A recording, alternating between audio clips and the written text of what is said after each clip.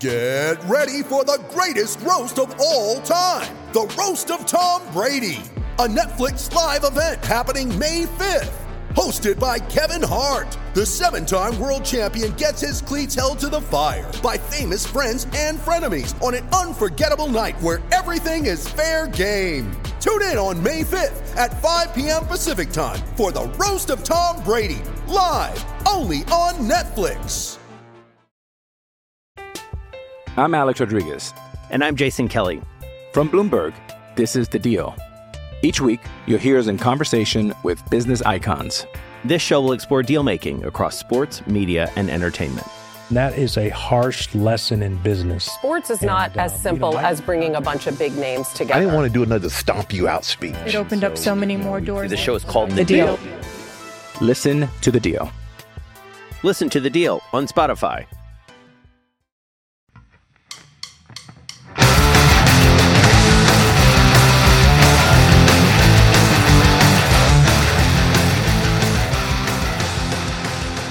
Welcome to Cast and Crank Podcast. Today we have Ali Husani. Ali is the owner of Bloody Decks and was a previous guest also as well. He was, I think in the first 50s of episodes or 50s or 60s. It's been a big help to this podcast, and we got to catch up with him and what he was doing, what he's been doing. Went down to the actual office, Bloody Decks office, and did it down there. This is a really good one. It's informative about the fishing industry. He kind of gets into the whole a lot of depth into the fishing industry, like how Bloody Decks ran, how it's been running during this whole pandemic, which I know it's always a topic for everyone because it's kind of, I guess it's fucking going on right now. So so this was a great one with Ali. Thank you to all the Patreon members that have donated so far. I really appreciate it. I said my goal on there was to make the Viking happy, and I think we hit it. So now, thanks to all the guys that donated. I don't have to pay for the podcast out of pocket anymore. I really, really appreciate that a lot. And, for everyone that's going to be sticking on, I'm going to do something special quarterly every quarter. Try to do something cool for you guys, maybe like a hat or a shirt or something, whatever I can do. Try to do. Also, this month, Patreon is sponsored by Piz Swim Baits and Slaunch Mob. Both great products. All you swim bait guys, I'm sure know Piz. He's donating a Riot Crank to us and a couple shirts, a buff, stickers. I can't say thank you anymore to Piz, Paul. And Slaunch Mob, the same thing. I'm way into their design, some metal hardcore stuff, punk. So if you guys are into that and like it, please check that out.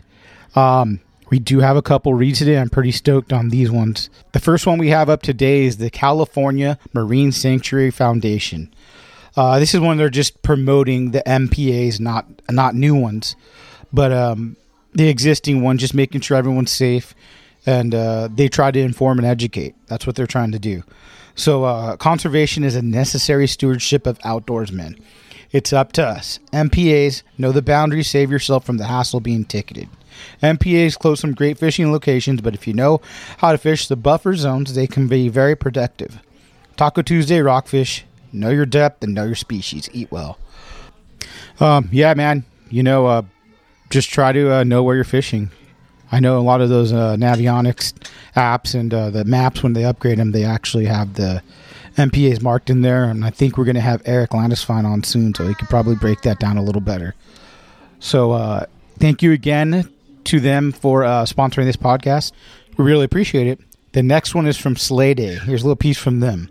We all know boat ownership is both a blessing and a pain. Unexpected costs, insurance, breakdowns, fuel, and equipment are all things to consider when buying your own boat. In Southern California, Sleigh Day SoCal Center Console Boat Rentals offers us anglers a chance to experience running your own boat with the ease of knowing we don't have to deal with all the headaches. They have a fully stocked 21 and 23-foot center console ready to head to the island. Following a hugely successful tournament last season, Sleigh Day SoCal is again hosting a CA Spiny Lobster Hoop Netting Tournament Series. Beginning in Long Beach this October, join over 150 anglers this year at a kickoff event on October 24th, 2020 out of South Shore's Queensway Launch. For just $130 per team, you can have a chance at over $4,000 in cash winnings and another $3,000 in high-quality raffle items from local companies. Head over to SlayDaySoCal.com to register for the event or check out the boats that Slayday has to offer. All Slayday rentals include fuel for the day, 60 pounds of ice, navigation and sonar provided by Garmin touchscreen units. Slayday SoCal, your passion, your boats. I'll actually be at this event. I'm going to enter it with Big Dick Bobby and Daniel from Demiki. And I think our team name is going to be Egg Rolls and Chorizo. We had another one, but I don't think people would appreciate the name. It's pretty bad. So yeah, hopefully I see you guys down there. If I do, say hi. What's up? And please support both of the things that were on the podcast today: Piz, Slayday, and just know your boundaries when you're fishing LPAs. Thank you guys for listening. Thank you to all the patrons that have helped donate and help make this podcast move forward. We also have this week on Thursday will be Carlos Verdugo from Sublime with Rome. We catch up with him. Great podcast, fun one. And then we have some good swim bait ones coming your way. So if you can, let's go on iTunes, give us 5 stars, give a positive review. Thanks, guys. So I got to keep them. Spend a few bucks, buddy. 500? I'm good. Is that what they cost? Yes. Jesus Christ. Yeah, This shit's that's insane. the last piece to the puzzle is the microphones. Thank God I kind of know what I'm doing with these microphones, so I can make them sound fucking good. Really? You know, but we got even the ones like in the studio, you have them this close these are to your the same. face. Yeah. Oh yeah, because this is the problem is with the these mics, they're cardio pattern. It catches everything. Okay. With the SM7Bs, Yep. which is Rogan has, It's it a shoots directional straight into your mouth. Yeah. And that's it. So when I do somewhere big, like say when I did the PCS show, Yep. I get a shitload of reverb, Yeah, I all the gotcha. background noise. I gotcha. So the farther you pull off, the more echo you get, and that's what kills it. Could you do it with cordless mics? No, it sounds like shit. Does it? Yeah. I mean, that's what we use on TV. They do, but it just, I mean, You don't have that depth. no. Okay. Then that's what I No, noticed like- from a podcast. You get way more depth. I and like range. hearing, the depth of the voice because you hear a lot nowadays. We'll put a mic on the center table. I'm like, I can't listen to that. Roger. I'm a music guy. I can't listen to shitty recording. Either. Yeah. you It's like know? my video guys. They won't compromise Yes. on that too. But we use directional mics on the cameras sometimes. Oh, those, like if I we're mean, on a boat. When I've done the video stuff I've done, it's all lavs. I mean, Yeah. and it'll work, and I edit the shit out of the audio. Yeah. We I mean, use the lavs for like yeah. our general shooting, but like if we're gonna be on a boat with a bunch of guys, then they put the directional mic on Yeah, the camera. that's great. and you can capture like the sound of a soundbite from somebody who's not Exactly. mic'd up. Exactly. Yada. Yeah. And that's my big thing is like I've done a couple videos. I did one for Bobby Martinez. It was like a deep drop. It was for a rock cod, and Daiwa put it up, and I just did it for a fun project. But I wanted to like really focus on it, and it came out really good. And but my big thing was the audio. I didn't give a shit. The video came out really good, but like I took the audio, put in Pro Tools, edited it. You know, Yep. Just I'm an audio guy, but No, sound engineering is huge. Like some of the higher end video stuff we do, we'll send it to a sound engineer to go through and add in all those little water droplets and the motor starting up and all that stuff. Especially with I bet you've learned so much just through local knowledge. Oh, it's crazy. Right? It's crazy. We do local knowledge and we do the top show on Outdoor Channel as well. So we're producing When 2 did you start doing television that? shows. 4 years ago. Really? Obsession of Carter Andrews. We do that show too. You guys, you have a production company you're taking care of. Yep. With the production company, did you build it yourself? Yeah. Oh, it's just me and my boys. Is it called like something? Yeah. Pezgayo. Really? Roosterfish. Yeah. Oh, so that's your whole production company. Yep. Do you have other people coming to you to like Oh, do yeah. projects? We do video work for the whole fishing industry. No way. That's fucking Yeah. cool, man. No, Yeti, Costa, Yeah. AFCO, anybody. Shimano videos. Yeah. We've done Penn. We did all of the Penn launch videos for last year, like 60 something videos. Damn. No, we produce a lot of stuff, and it's just stuff we don't talk about, but everybody in the business knows we do it, and it all sprung from doing the TV show. Yeah.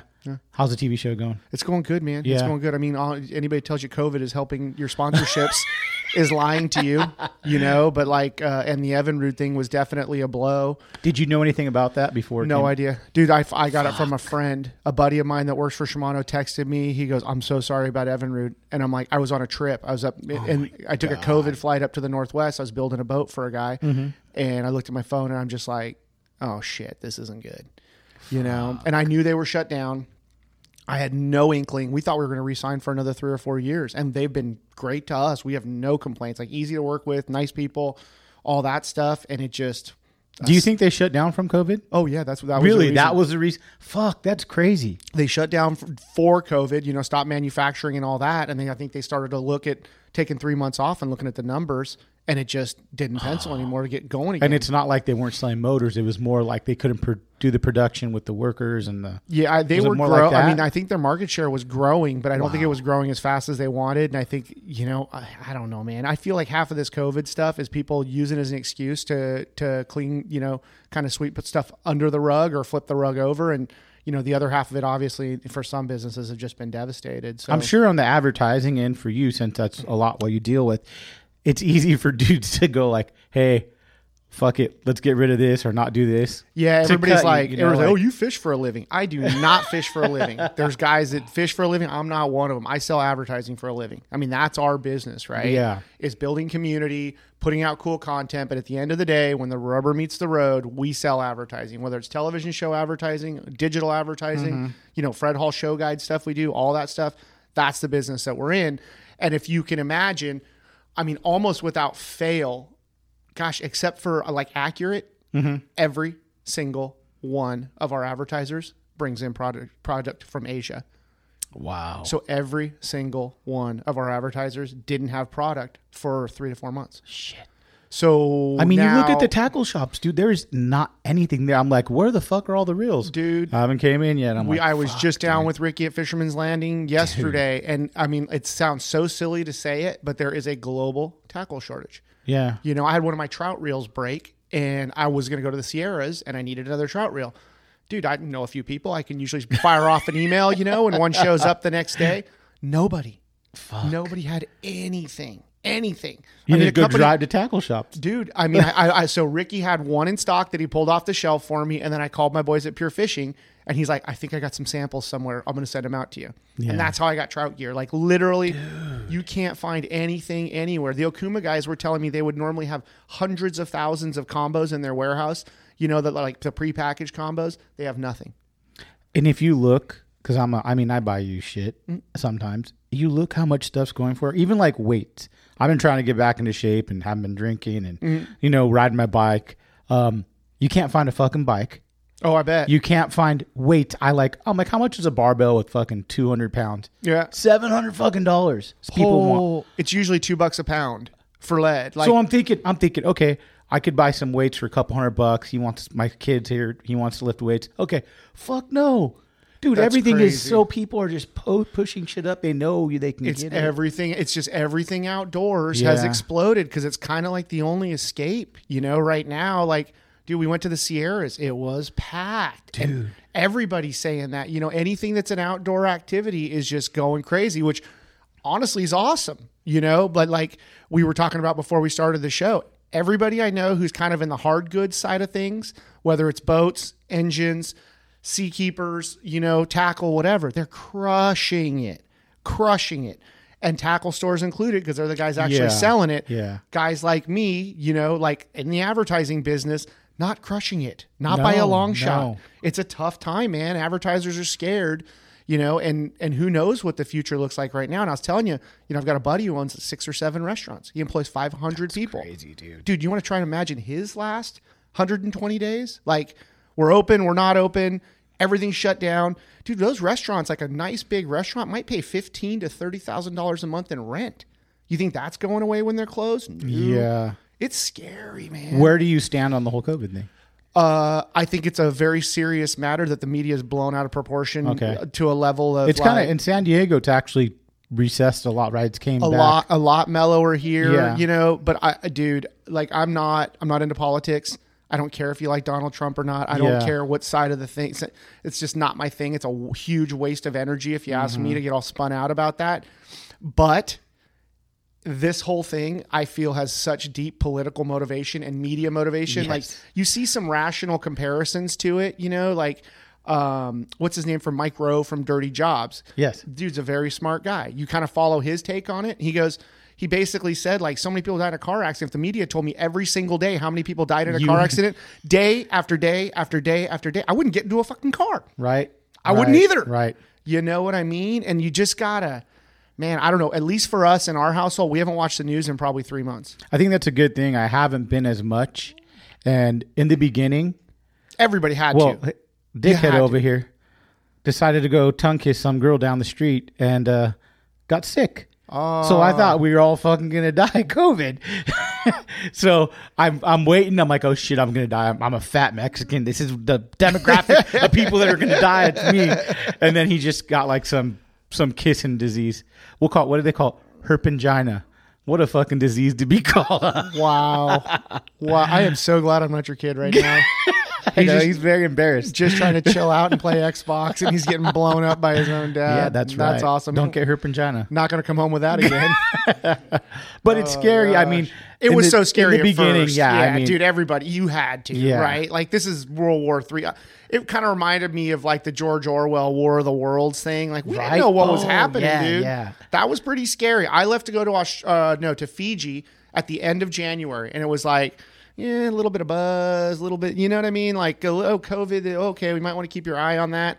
And then we came home like second week of February. Oh, it's getting a little louder, right? Fred Hall, I felt fine about it. Don't shake hands, use a hand sanitizer. Nobody that I know of at Fred Hall got sick, and then right after Fred Hall, dude, it blew up. It exploded. And I had probably 2 weeks where I probably talked to 10 advertisers, and the story was the same. Hey, we appreciate everything you do for us. You guys do a great job, blah, blah, blah, blah. But we got to cut you off. And we understand we have a contract. Like, all of my advertising is contracted for 12 months. And it's like, you got to let us out of the contract.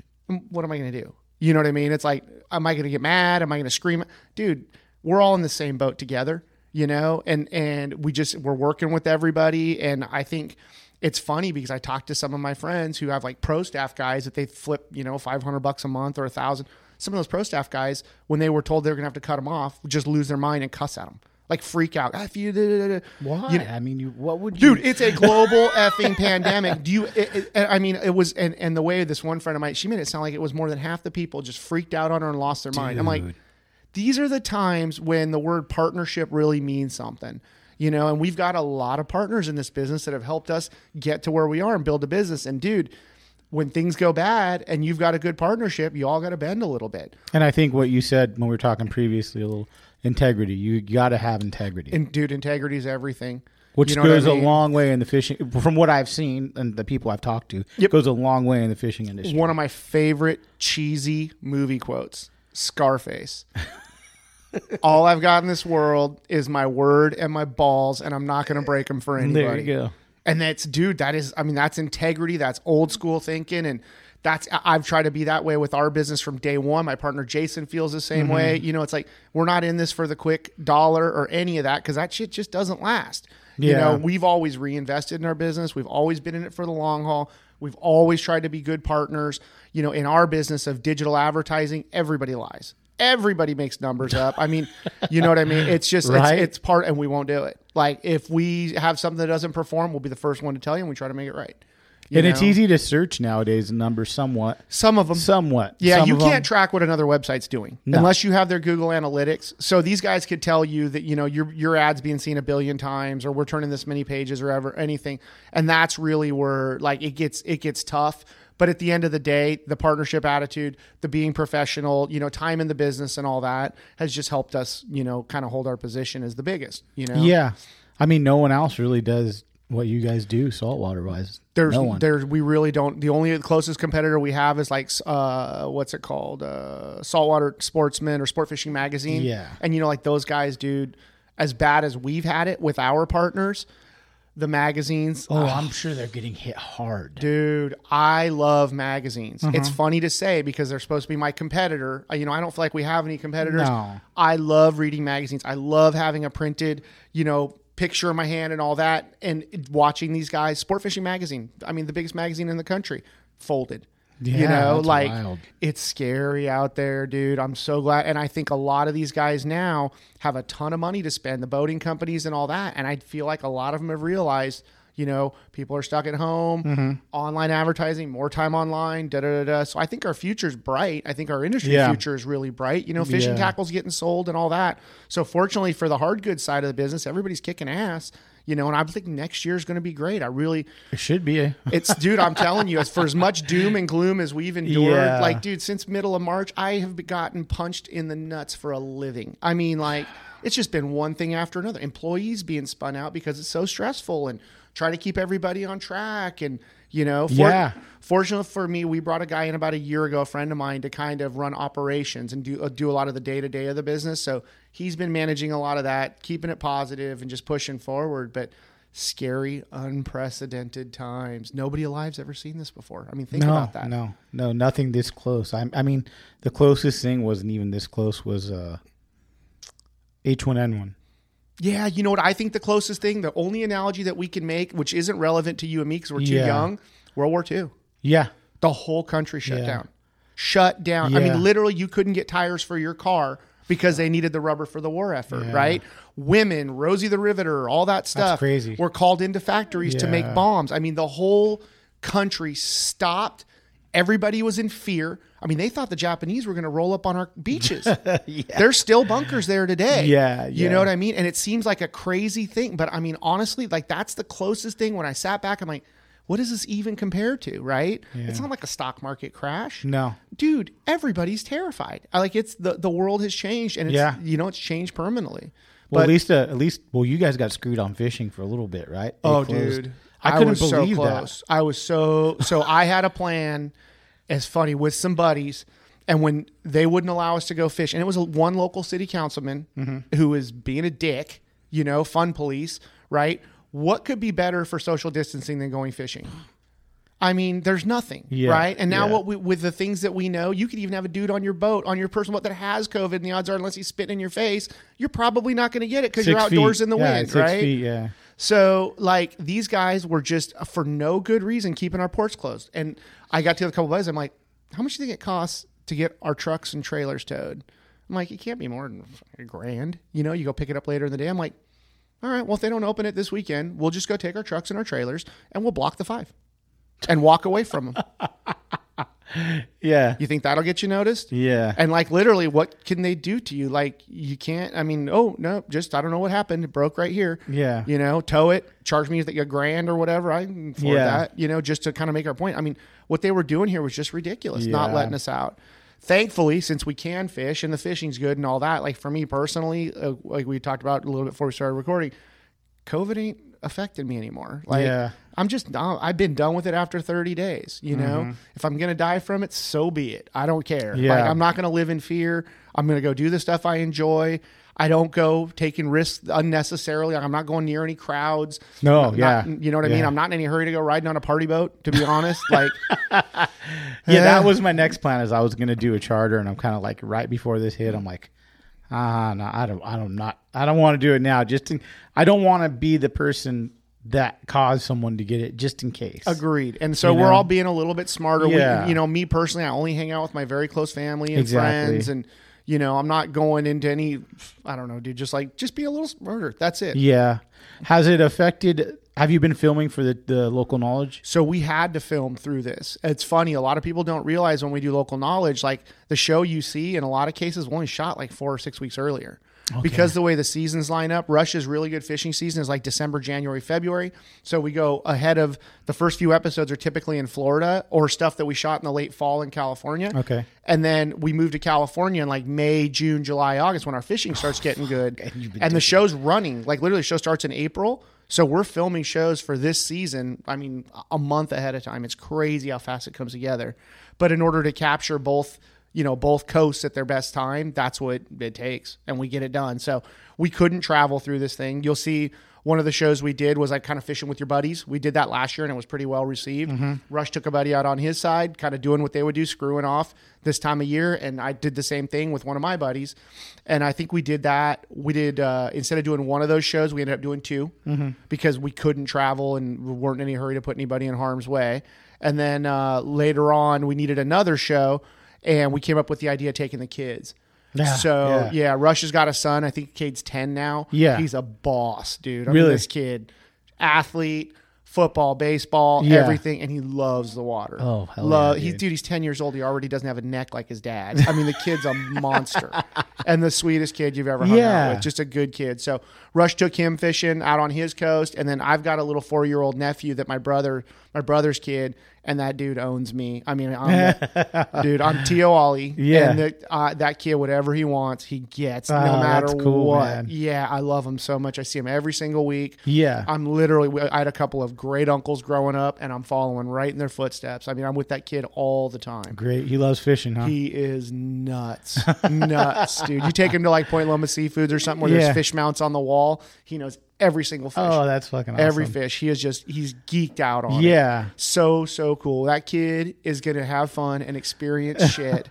Dude, my first trip on the ocean was like in a 16-foot glass par. Yeah. My man's rolling around in a 34 CV. Yeah, I mean, like, he's got it so good. Yeah. But I'm so stoked because he's a great kid. Great. And know? so you had those 2 episodes you did. Have you filmed another one? Did you catch back up and do your regular program? And then after those ones, we kind of did during the main panic of everything. Then I went back there and we did a deep drop show, which just aired last week, which did really well as well. So let's talk about that because you caught them here. So this was deep drop in Florida. It's different. Deep drop doesn't mean swordfish. What Deep does deep drop means either swordfish you could be fishing for, or they have a ton of badass fish that live from like 500 to 1,200 feet. Yeah. So like on this show, we were deep dropping. Rush had found some structure a while ago in the middle of nowhere that nobody had because it was just covered in fish. Over there, they're very structure specific. Like if you find a rock in the middle of nowhere, it holds fish like crazy, and that's your rock. So if you're Rush, you've been doing this for 30 years, running every piece of dirt in Florida Keys, lower Keys, you have a lot of numbers. And that is that's your Bible, right? That's what you live off if you're him. You don't share them. Now, in the last 8 or 10 years, people can pick you off with radar. So I can be running past Rush 2 miles away, right? Look into my binos, see him anchored up on a spot that I didn't know there was a spot there. I turn on my radar, I hit the target of that Rush's boat, and I save it. So you just lost that spot. Fuck. That's here too, right? No, or we're not so bottom specific here. Here we fish bottom areas more so. But these are like very specific. Like these are spots the size of a TV set to a pickup truck, and just holding fish, and they're loaded. The Keys is basically like how do you sandstone get away from that? flats. There's no way to get away from that. There's no way, dude. It's happened to us so many times. It's happened in the fucked, Bahamas, man. and now imagine the next day you're running past that spot, going to your other spot, and you see the guy in the same boat who picked you off going past you. How pissed would that make you? Dude, that's yeah. And there's nothing you could do about it, right? Nothing, I mean, what are you going to nothing. do? Tell the guy to fuck off? There's nothing you can do about it except get really pissed. But Rush has got a really good story about he was doing another guy's TV show, a guy we all know and have heard of a few years back. And he's on one of his good spots way out in the middle of nowhere. Rush has got a whole bevy of these spots that are like just too far for the average guy to run to, And a friend of the TV show host pulls up next to him and starts talking to him or whatever. And Rush is like, dude, I don't want this guy near. Like, he's going to steal him. He's going to see his meter. What's going on? Yeah. Da, da, da. And of course, the host's like, oh, Rush, don't worry about a thing. It's fine. He won't be there, blah, blah, blah, blah. So the next day, they're running out to film. And guess where that dude's at? God. Right on his spot. And Rush is a very mellow dude. He's a giant teddy bear. Yeah. I believe he specifically requested to be put on the other individual's boat to have a close chat with them. Fuck. He bet, was so man. hot, so hot. And of course, he didn't do anything. Rush is too easy going. But dude, imagine that. Like 30 years of labor. And somebody with a modern radar that's tied to a chart plotter can just steal every one of your spots. That's horrible. Yeah. The only spots that we have that we get crazy about here is like lobster spots. Yes. Can be very specific. Oh, yeah. I've seen people lose your mind. And some rock fishing spots. And rock. But honestly, like guys that think they've got badass rock fishing spots. Someone's been there. Someone's been there. And you need to have 100 of them because they do move around. When we were kids, they told us that rockfish sat on a rock and never moved. I can tell you 1,000% certainty they move. Like, dude, when it's winter and the weather's nice, we'll cod fish, a couple, 3 days a week. Yeah. I will murder them on one spot. Same condition, same current, same everything, and they're gone the next day or 3 days later or whatever, That's important to remember, man. Rockfish, they're not sitting on a rock. They are moving constantly. When you did your swordfish, did you catch one here and in the East Coast? So we didn't, on the show, we caught a giant on the East Coast, I think in the first season. like 489 pounds is, I think it's still a record for the lower Really? keys. Yeah. Wow. And I hand cranked that thing for 6.5 hours.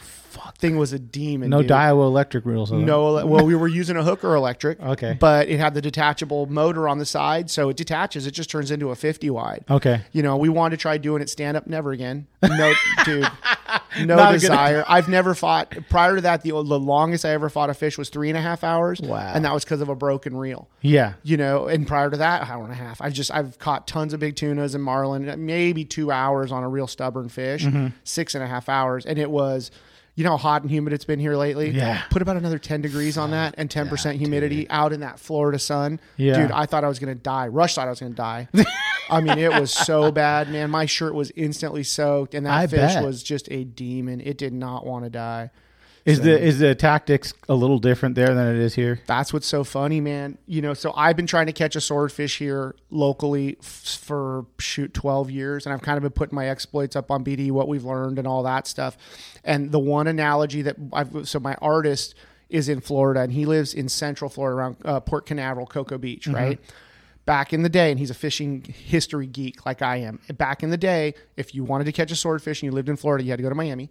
And you had to do it at night. That was the only way to catch one. Really? Yeah. And so then, right, people in other places are like, hey, I'm going to take what I'd learned in Miami. And so they came up their way and they found an area with similar conditions and they started fishing them. And lo and behold, they start catching swordfish, 300 miles away up the coast, maybe 250 miles away. And they kind of dialed that in. It was a little bit different depth, I believe. And they changed the technique just a little bit. And they started catching them. And I'm like, ever since he kind of told me that story, I'm like, I know there's swordfish here. We have bigger swordfish than they have. I don't know if we have more or less, but you don't get 300-pound swordfish that don't like to eat. You know what I mean? Yeah. That's a big fish. He's eating a lot. Yeah. So it's like, they've got to be eaten somewhere. What are we doing? And so we took what we learned in Florida. And in Florida, it's a little bit different. In Florida, the fish feed on like shrimp. Like they get those pumpkin swords. I don't know if you've ever seen that. No, I haven't. So they'll get swordfish that they cut open, and the meat is orange. Oh, really? Orange as a pumpkin. Just it's from a those crazy shrimp. because they're eating Key West Royal Red shrimp way down deep, and Yeah. it colors the meat. Wow. Our fish here, from what we know, are more in the deep scattering layer, and they're eating little shrimp, little squid, hake, and a bunch of fish that lives at a different depth. Well, we took what Florida was doing. They're very oriented to the bottom. So they drop in about 2,000 feet of water, just what we're doing, and then they come up 100 feet. And then they work up, like 500 feet, and then they work back down. About every 10 minutes, you raise the bait up 100, lower it, or whatever, and everybody's got their own style. But basically, if you're in 2,000 feet of water, that puts you fishing from 1,900. You hit the bottom, you come up quick because you don't want a rockfish to eat your bait. You come up quick, and now you're fishing at 1,900 feet, say, and you're going to go as shallow as 1,500 feet if you go up 500 and go back down. Well, what the scientists showed us, Chugi and the guys that started the deep drop program with the Pier Institute, is they tag swordfish, and these tags were photosensitive, and they could also tell the depth that the fish was at. Oh, that's nice. So they learned that these swordfish in our waters, they went around just like the guys that harpoon them, to the chula and the pilikia and those guys, except they put tags in them instead of a harpoon. So they tagged these fish, and they learned very quickly that they spend the bulk of their time, like I think it's 90% of their time during the day, at a depth of 800 to 1,200 feet. Wow. So there's your answer right we there. were fishing. We were fishing underneath them, and we got bites. We had several bites. We had the booby trap guys come out from Texas, and they're kind of the kings of swordfish, and they've caught more swordfish than anybody. They get doubles, triples going all the time. It's bonkers what these guys have unlocked over there.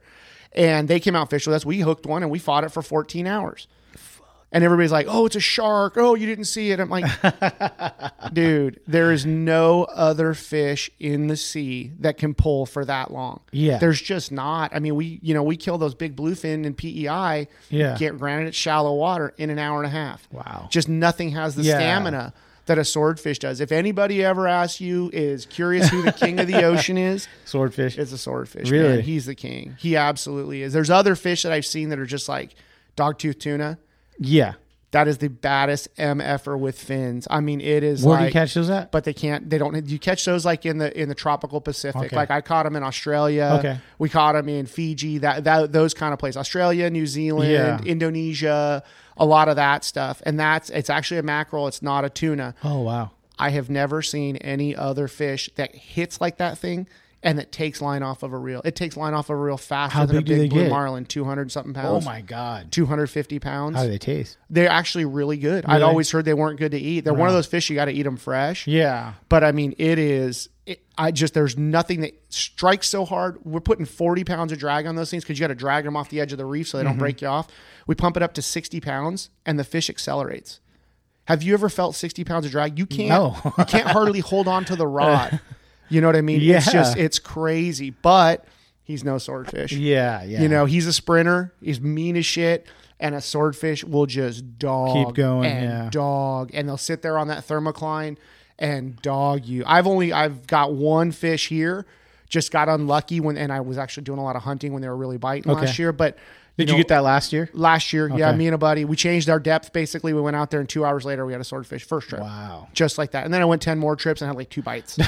So it'll humble you for They're sure. real fin. The bite's real weird, right? The bite is nothing like what you would expect. Yeah. So there's 3 kinds of bites you get with them. Okay. One of them, the rod tip just goes limp because he's ate the bait. You didn't know he ate it, and he's swimming up with the weight. As soon as they feel the pressure of that weight, they want to go to the surface most of the time. That's one bite. The other bite is the trout bite. Anything, when you're rolling in a boat, you see the rod tip's got a rhythm to it. Anything out of that rhythm is a bite. I think I seen Bill DePriest put up a video of. Did he show it? Yeah, and it kind of showed it's the bite. nothing. I mean, it's just exactly. nothing. And so that's what you fish with. The other guy who I have is like the king of sword fishing is Nick Stanzik in the Florida Keys. Everybody follows him on Instagram. He's got a huge following. He will make you sit there and stare. If you're not staring at the rod, you're not fishing. That's what he says. I'm not 100% sure I agree with that, but I don't have any basis. I mean, I've caught nothing compared to him. There's also out here, there's a few guys, like Dwayne is one of them, that's telling me like, dude, we don't even look. He goes, we get bit. He's like, I tell my guys to turn around and then come back. Like a minute later, he's like, well, look. And a minute later, if the rod's bent over, you caught a swordfish. If it's not bent over, there was no bite or you missed it or whatever. Yeah. You know what I mean? So the thing that we've been doing, which the booby trap guys dialed me into, and Rush does the same technique over theirs, the first time you get that whack, the third type of bite is just the rod doubles over. Okay. And that's the least common. Yeah. The most common is the trout bite, just getting pecked out of order. Is that bite at least common here or just in general? Anywhere. Okay. They just aren't real. Okay. For as badass of a fish as they are, they're not really good at eating. Like they're very clumsy. You know, they operate in a dark world where they just swim up with we said it on the show. It's like a taco bar, right? He's just swimming around with his mouth open, biting little carne asada tacos. Yeah. And then when you get a bait that's moving, like when guys bait them on the surface, they can't catch a mackerel. It's you have to wound the mackerel so they can catch it. Yeah. When you cast on them. Yeah. So the most common bite is going to be the peck, just something out of order. And then when that happens, what we've been doing, and not saying that we're doing it right, again, I'm no expert, but I've done a lot of it, is we take the bait away from them. So we rip that bait like 50 or 100 feet away. And 100 feet seems like a lot, but when you figure all the belly and the line and everything, it's probably only pulling it away from them like 30 or 40 feet. Yeah. Who knows? Who knows what's going on down at that depth? Pull it away. If they whack it again, this was the big tip that the booby trap guys learned to really increase their hookups. Put the reel in free spool, put your hand on the spool, and just let it fall slow. And what that is, they see a squid, they come up, they whack it, try to kill it, right? Now, they missed it. That gets them wound up. They don't like that thing getting away from them, and they'll come back more aggressive. He hits it again. You slowly let it trickle. He's like, I killed it. Now I'm just going to eat it and not whack it again. Okay. They'll come back around, put it in their mouth, and then as soon as you see that thing, start to load, just get tight. That's the biggest thing, is get that thing tight and stay tight. Wow. Yeah. Have you tried to drop that cam? I seen on Instagram. They had that enclosure with the GoPro. We did that on that last show. Is that the one? On the Okay. deep drop show that we just did? Yeah. We went to that spot that Rush had that nobody had because there was so much life on it, and we dropped the camera. Yeah. And we had 20-pound groupers trying to eat the sinker. Shit. It was sick. I mean, and I was literally I was texting the Hooker Electric guy when I was driving here to meet up with you, and he was talking to me about the camera. Yeah. And I go, I think the deal is like, since you were a kid, right? Once you get past 30 feet, you don't know what the bottom looks like. No. And in California, nobody dives compared to Florida. In Florida, a lot of people dive here. No, we don't know what it looks like. So it's like just getting to see what the bottom looks like and seeing those fish and seeing them eat the weight. The thing we didn't do was get a bite on tape because we were afraid they'd eat the camera or we'd lose the camera. Have a big old 60-pound grouper come up and rock you up with your camera. Oh, that would suck. And you're not getting the videos on the SD card, so it'd be different if you had like a line. Exactly. You're going to lose that. It's all or nothing. Right? I could just see like they've got those Goliath groupers there. Yeah. They're not that deep, but just having some big grouper come up, swallow your camera and take it down. Oh, dude, you'd be so pissed.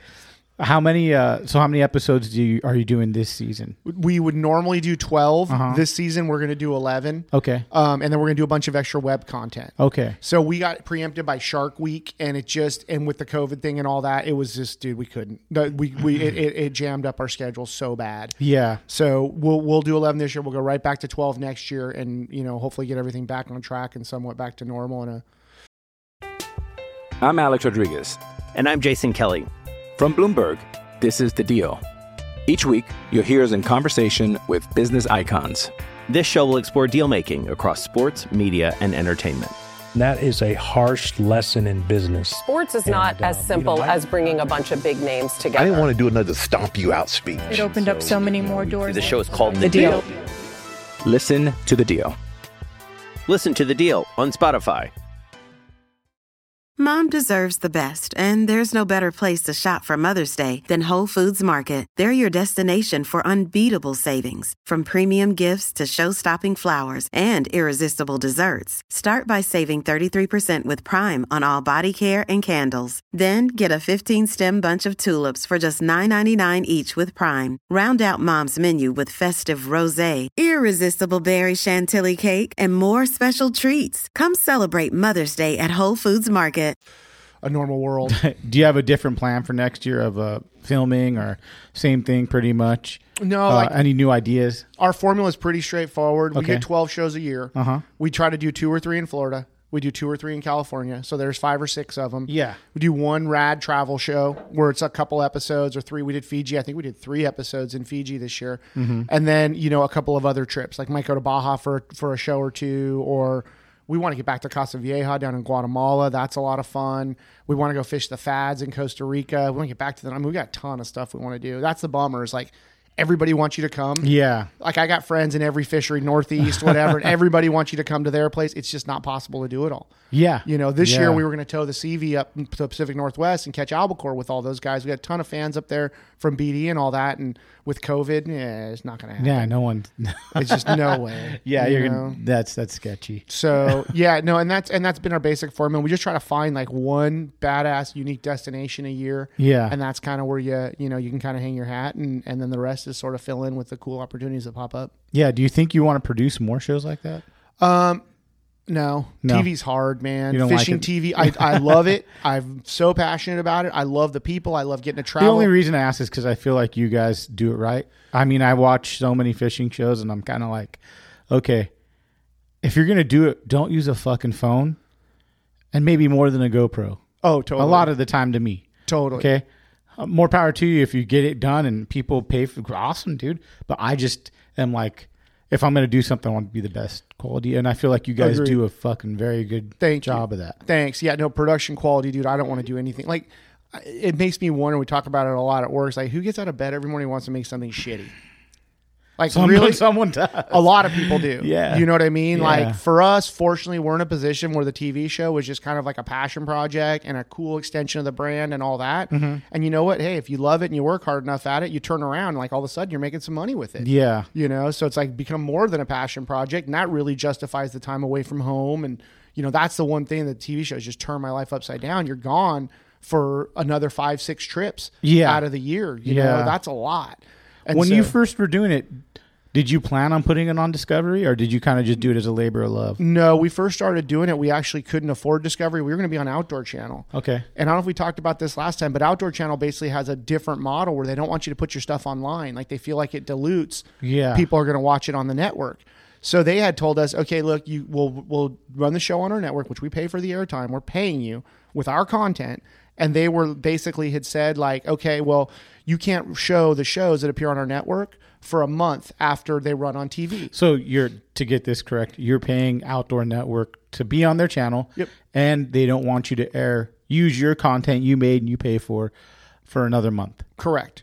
So that's And kind of we're like, we could live with that. You know, Yeah, it's only okay. a month. Okay. Yeah. And then we're negotiating. We're trying to get a contract done for the airtime. They come out, they go, okay, it's going to be 3 months. You know, we're like, that's too long. man, that's a long time. But, you know, this is like at the deadline. We're at the buzzer to start getting shows done. And we're like, and this is our first season. You know, we don't know very much. Not that we know anything now. Yeah. But how many seasons deep are you now? we just finished 5. Okay. See, overnight that happened. Yeah, It was crazy. So we go, okay, well, we can live with that. And they come back and they go, sorry, it's going to be 6 months. And we're like, dude, no. We're like, no, we can't deal with that. And then finally we're like, where are we going to go? Yeah. Right? We got to deal with it. So we'll just deal with it and we'll figure it out. Contract shows up and it turns out they wanted it to be, I want to say it was like 9 months from the last episode of that season playing, which it takes 6 months for the season to play. Yes. Plus 9 more months on that, like a year and a half later. And we're like, we can't. Yeah. We can't do this. And so we're freaking out. We talked to a guy that already had a show and he was on Destination America, which is like Discovery Channel 2. It's got about twice the distribution. Yeah, I've seen it before. It's a good channel, you know? And so we're like, man, we can't afford that channel. It's twice the size of Outdoor Channel. And our buddy has a show. He's like, let me talk to my guy. There's guys that basically broker the ad time. You know, they buy big blocks and they partition it up and sell it to guys like me. And the guy's like, dude, I just had a show cancel last minute. They already put their deposit down.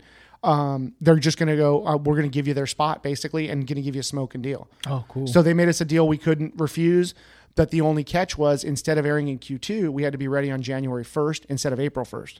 And we had one show done when we signed the contract. And what month was that? This was in December that we signed, early December. Fuck, so you're fishing So our first show had to be delivered in like 3 weeks. And so what we all did was basically push pause button on life. And we filmed a whole season of TV shows in like 3 months. Oh, dude, I'd never do it again. And in there, it was our first season. Yeah. Didn't really know, what we were doing production-wise. We were learning on the job, flying all over the place. We had to get 2 episodes done out here. The fishing was and we're trying to film fishing in California in March. Not good. Yeah. I can catch you one yellowtail in March. I can't catch you 20 of them. Yeah. You know what I mean? Like it was tough. And so like the first season, Rush carried us in the Keys because their fishing was good. And then we had a deal where we had to come out here and film 2. Fishing was horrible. And dude, we all got the HIV. I mean, like that flu that you get every 10 years knocked us all on our asses. Shit. So we're filming sick as dogs. And then we're like, we could not get a show done here. The fishing was just so bad. We all had to fly back cross country together. Literally went from filming to jumping on a plane, then filming again in the Keys, and somehow pulled it off and got it done. Fuck. Oh, dude, it was the worst. I would never go through all of that again. It was so stressful. But so the learning tired. experience. And You can't. You can't. You can't replace it. But like looking back now, you have the experience. Like, yeah, I'm not into doing that again. Yeah. It was insane. Yeah, but I think it's so cool that you guys got it done. And I think even being on Discovery, even though you pay for your time slot and that's kind of how it works, it's cool to see someone do something like that, and with that production, like I would have thought if I watched that, I would have thought, oh, Discovery made this like Wicked Tuna or some shit like that, Thank you. Yeah, I appreciate that. Yeah, no, I mean, we're producing stuff at the same level they are. And, the equipment barrier back in the day, so a lot of my crew did Spanish Fly with Jose Wahebe. And everybody watched that you show. Talked about that on the last. Yeah, he was around for 20 years. And Jose's big thing was production quality. Yes. He did it at a super high level. When Jose passed away, his show kind of went away, and then we kind of picked up the pieces. A bunch of Jose's friends, we all got together and put together our own show. And back then to buy a camera was 75 G's. Yeah, right. 80 G's, 100 G's. Like the cost of entry was so high. Well, now we're using these cameras that have evolved. It's basically an SLR camera, like a high-end photo camera. They started doing video. So our first season, we shot the whole show with SLRs. Yeah. Like literally running around with still cameras. Yeah. And it gives you that big cinematic look, and you're using these high-end lenses that give you the effect, Yeah. And then those have now morphed into, that's how TV shows are shot. Yeah. They're shot with a camera that was born as a DSLR and has migrated, and they cost, like, we just bought a new one. It's $5,500. It's nice. 4K. Yeah. Discovery Channel level stuff. I mean, you got to have lenses and audio and all the other stuff, but you kit out a whole camera for $10,000. But I think it's like anything else nowadays. It's like, as technology moves, like I'm here doing this fucking podcast. It sounds just as good as a radio. It's crazy. It's like as long as you know how to use it, it's going to fucking sound Yeah, that if you good can or use the look stuff that right, and if you're using the high-end stuff, it shows up, And then with some of the stuff that we did to differentiate ourselves, like when we started talking about doing a show, the first thing I said is we have to have good underwater footage. right? That's and I think, another big. You guys got the case in on the camera. Oh, dude. Yeah. So most guys will shoot a little, like a DSLR camera in a little like Icolite housing that's like this. We shoot a RED camera in an underwater housing. If you don't know what a RED camera is, that's what they film Narcos with. Yeah. That's what they film all the major movies with. It's this high-end camera, ironically designed and built by Oakley. Really? Oakley sunglasses. Wow. So it's this project. I don't know how the hell they got off on it, but they built this whole brand, and it's really ultra Oakley cool, with all the rivets, and the thing looks sexy as hell. Yeah. But it can shoot at a higher frame rate than any other camera out there, save for some really high, giant cameras that do cinema stuff. Mm-hmm. So we're actually able to shoot that underwater footage with, we're shooting in 8K, not 4K, which is huge. That's 4 times the pixels that we have. And that allows us, we grab stills. Like a lot of the underwater stuff that you see on our Instagram or whatever, that's all shot with a video camera. Dude, it looks amazing. We call it pulling a still. And the guys will go in there and they'll pull one picture out of that. That also makes it so much easier just for Bloody Decks to market it, to have all You're this like, content. I got a couple pictures I can just use. Totally. And that's where with BD, we've kind of reinvented our advertising program. We're coming out. Like, dude, we were in like a rebirth before this whole COVID thing hit, and honestly, hasn't slowed us down a bunch. Yeah. And so we need marketing material, right? And you need media kits, like we were talking about you doing a media kit. Well, now I've got 5 seasons of 12 episodes of sick photography. Dude, you want Marlin and Mag Bay from a drone overhead with sea lions chasing the bait ball? Got it.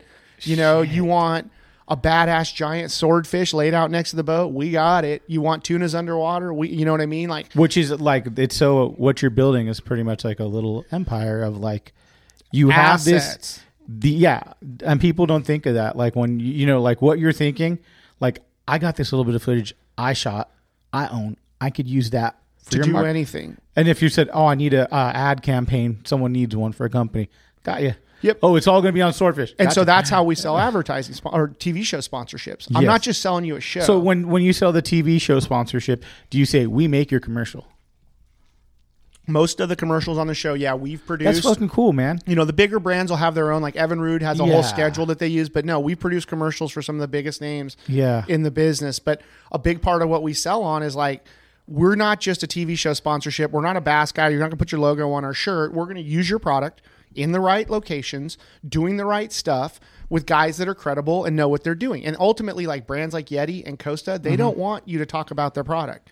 They just want to see your Yeti cup in the rod, in the rod holder while you're fighting a big tuna, or they want to see you wearing Costa sunglasses. They don't want that over the top marketing. Those days are gone. Like the NASCAR marketing of, I just won this NASCAR FLW type stuff because of Mr. Goodbar. You know what I mean? Like you're like, dude, what the hell does your fuel additive have to do with you winning an ad? Like that's not the way to do things anymore. These guys want legitimate product placement in legitimate circumstances with the right people using this stuff. And then as an extension of that, we're taking all these pictures and shooting all this video. We make that all available to our sponsors because they need something to talk about on social media every day, right? So it's a value proposition where we're collecting these assets and sharing them, and so far the recipe has worked awesome for us. What makes you not want to move over to freshwater? You're doing so great with that part of the production. Like it'd be cool to see that move over. Like I've seen a little bit pieces here and there of dudes that do it. Like there's this guy that works with this guy, Big Bit Bailey. It's named, I think, Johnny Trying to Go Places, and he does these little videos. They're fucking awesome. Mm-hmm. Kind of like what you guys do. Why wouldn't you go over to Fresh? That'd be really. We totally cool. could. To be honest with you, we did a bass show on was it Okeechobee? I think it was Okeechobee, one of the big bass lakes in Central Florida, and we fished for 3 days. We didn't catch a bass. That's the problem. So you think that's the problem with? Dude, there was going to be a bass show this year. That's the first time in any show ever we've struck out. Where we've gone on a shoot and didn't come home with at least some kind of a show. Yeah, just we couldn't catch one. We totally wanted to do it. We had the right guy. The guy's a bass pro and all that. Yeah. Didn't happen. So I'm not saying you won't see us do some of that stuff in the future for sure. I'm not dude, I grew up in the Sierras catching trout. Rush has never seen any of that stuff. That stuff would blow his mind, I think. So that might be something that we do. We get a lot of it. But honestly, our passion lies in salt. Yeah. And for me and Rush, I tell friends this all the time. Like if it was up to us, all we would fish for is tuna, swordfish, and groupers. Not those calico kooks, huh? Well, Moyer and those guys. Come on, boy. You spent time with them.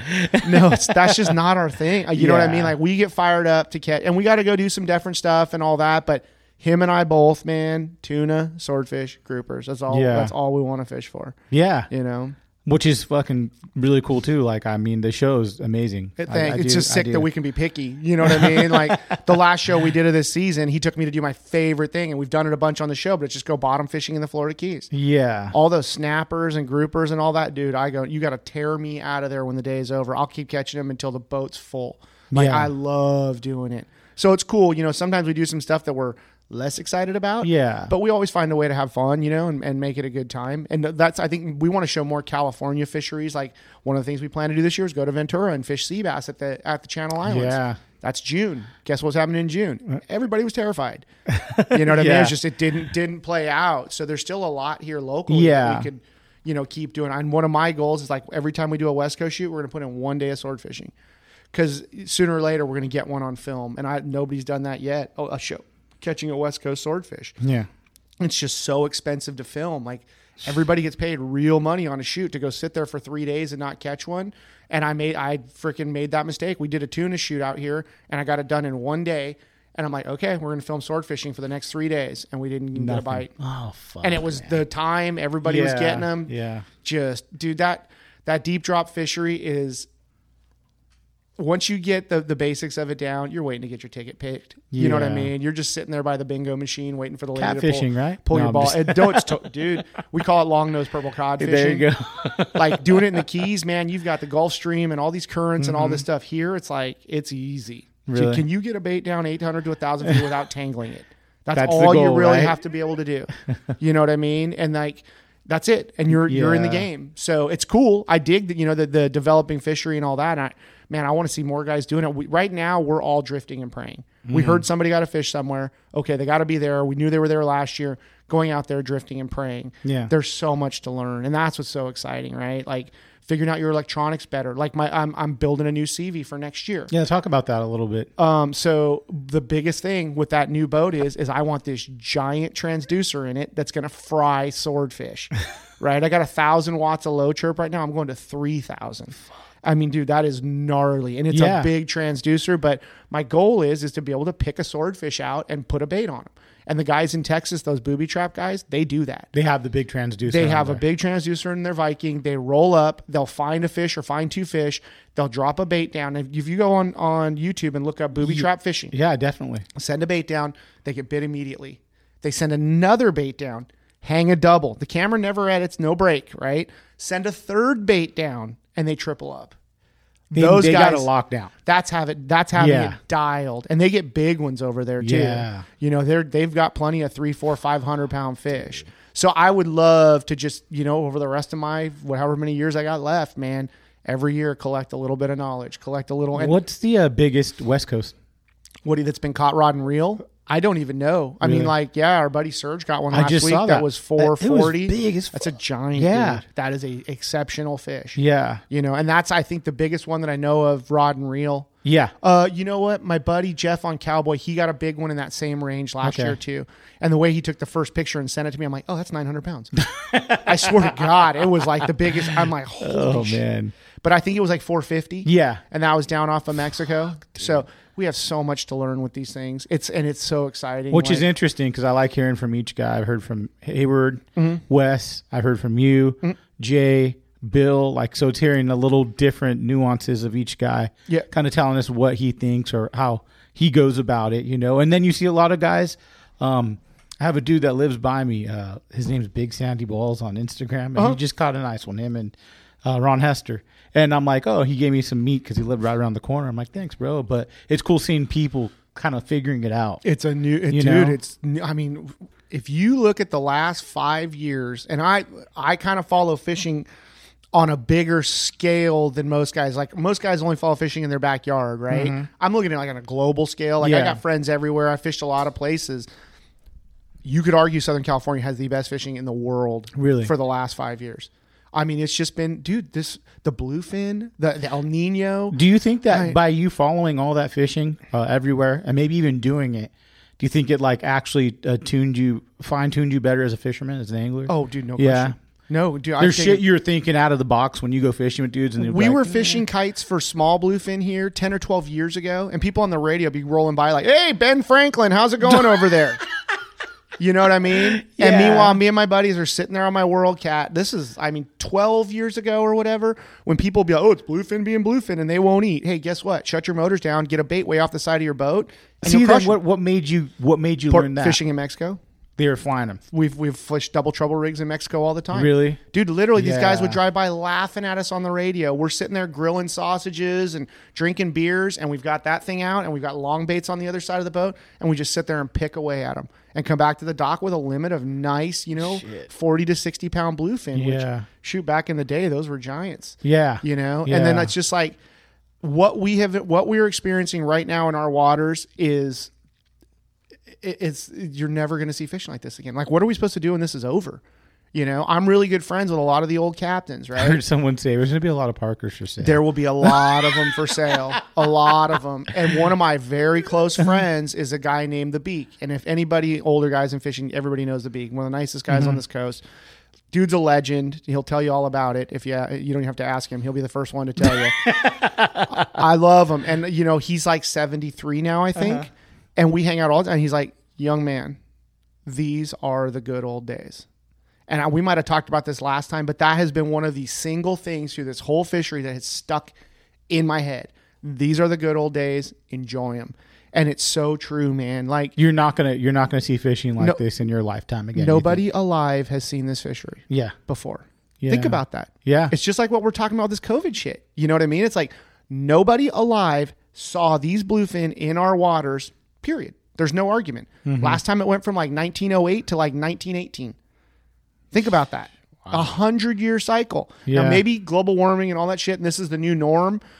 I don't know. I probably don't believe that. I feel like the El Nino kind of knocked our currents off their axis and changed everything.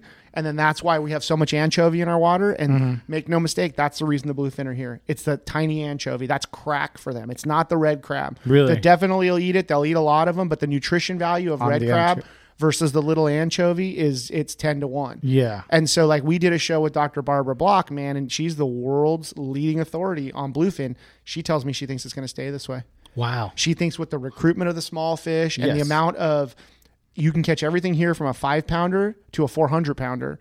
Wow. It's telling her that there's a new crop coming up. They know the waters, and who knows, the traditional pattern of those fish was, they would come over here as juveniles, teenagers, and they would be 40 or 60 pounds. And then when the season was over, they'd go back across to Asia. Now maybe they're 100 pounds and they're going to get netted and killed. Yeah. That's why we never got big ones here.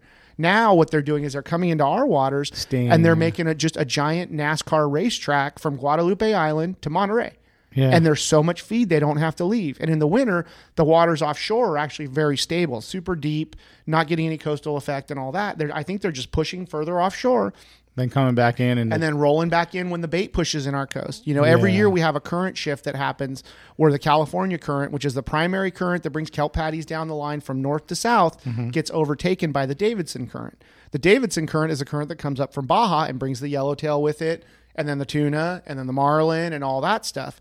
Well, I think that they're staying offshore until the Davidson starts doing its thing, and that's bringing up the anchovy and pushing all that stuff into the beach, and they're following right with them. And then here comes your swordfish. Right with your first wave of tuna, you'll start to see swordfish with it. Yeah. Do you consider that to be all year fishery, swordfish, or no? No, it's. I mean, there may be some around year round, but dude, I mean, with as many guys as we had with hooks in the water last year, I think we learned a lot. Dude, it just dried up. There's no question it dried. There was some caught in early December.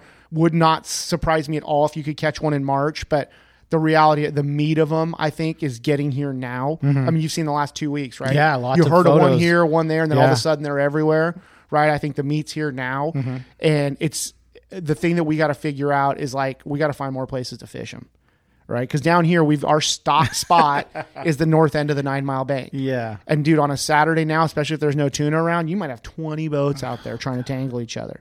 And now the commercial guys are out there trying to make a living too. Yeah. You know what I mean? And they've got 10 lines for each boat. We've got 2 typically on our boats. Like that's a lot of gear in the water, and that's where like this weekend, instead of going and dealing with the rat race, we ran 40 miles down the beach to the Finger Bank, which is similar structure, had good water on it and all that. We found tons of bait, but we just didn't get a bite. Yeah. Thinking outside the box, right? Just trying, dude, if it works here, why wouldn't it work there? Yes. You know what I mean? And I've got some other buddies who've caught a lot of them. I mean, dozens of them now. And they've caught them in a million different spots. And they have that confidence just to go to a spot, see the right conditions, send a bait down. Yeah. You know? And that's where I keep saying, like, we're just drifting and praying. We've got to, if we want to really get, you got to put some time in it. It's everybody needs to put in a lot of time, and everybody needs to share some info. So if that's within your code group, great. Yeah. Or if it's putting it out on Bloody Decks, and nobody's going to go wipe all these fish out. We might as well work together to try to figure out how to best target them. Who do you think has it pretty locked down? As if you could say. Nobody. No one yet. Nobody. And all those guys that you mentioned earlier, we're all friends. We all get along, and I don't think any of them will tell you. Like Hayward and I talked about it. No, I asked Wes the same thing. He's like, I don't think anyone. Wes and I had 1 or 18 drinks at the Fred Hall show together one night, and we're both just like, we don't know shit. If you think you know shit, that's the first indicator that you don't know shit. I got this. Anybody who tells you he's got it wired literally knows nothing. Yeah. You know what I mean? It's just one of those things. Like, and when the minute you think you got it figured out, like any kind of fishing, it'll totally humble you, and you'll go 10 in a row without getting a bite. Shit. So it's just, like I said, it's just a collection of information. I feel like there's a lot of guys out there that are catching a lot of them and aren't talking about it. But, like the Orange County guys, they had a bite off of Newport there, where you could pretty much roll out of the harbor, throw your crap over the side, and you were going to get a bite that day. Yeah. And then we went down here, like I said, we went 10 trips. We got a shark and 2 or 3 bites, and that was it. Fuck. Yeah. No, I mean, it's humbling. And doing the same thing, similar conditions. If we've got shit conditions, we're not going to fish there. Mm-hmm. But if we see the bait and we see all the stuff in the right spot, that's a good place to start. Dude, I'm telling you, there's so much to be learned. So much to be learned. Yeah. And the ocean will humble you every time you think you've got it figured out. Yeah, definitely. Well, thanks, Ali, for coming on, man. My pleasure. Appreciate it. Thanks for having me down here. Oh, dude, good to get you down. Yeah, and plug the times the show is on. Sunday, I think 7:30 a.m. on Discovery Channel for Local Knowledge, and then you can watch it anytime if you go to Local Knowledge TV, or just go to your favorite app store, Roku, Apple TV, Samsung Smart TV, any of those. We have custom apps for, and you can watch it for free, 100%, anytime, anywhere. All right, Ali. Well, thanks again for coming on, man, and all the support. All right, brother. Thanks for your time. Appreciate it.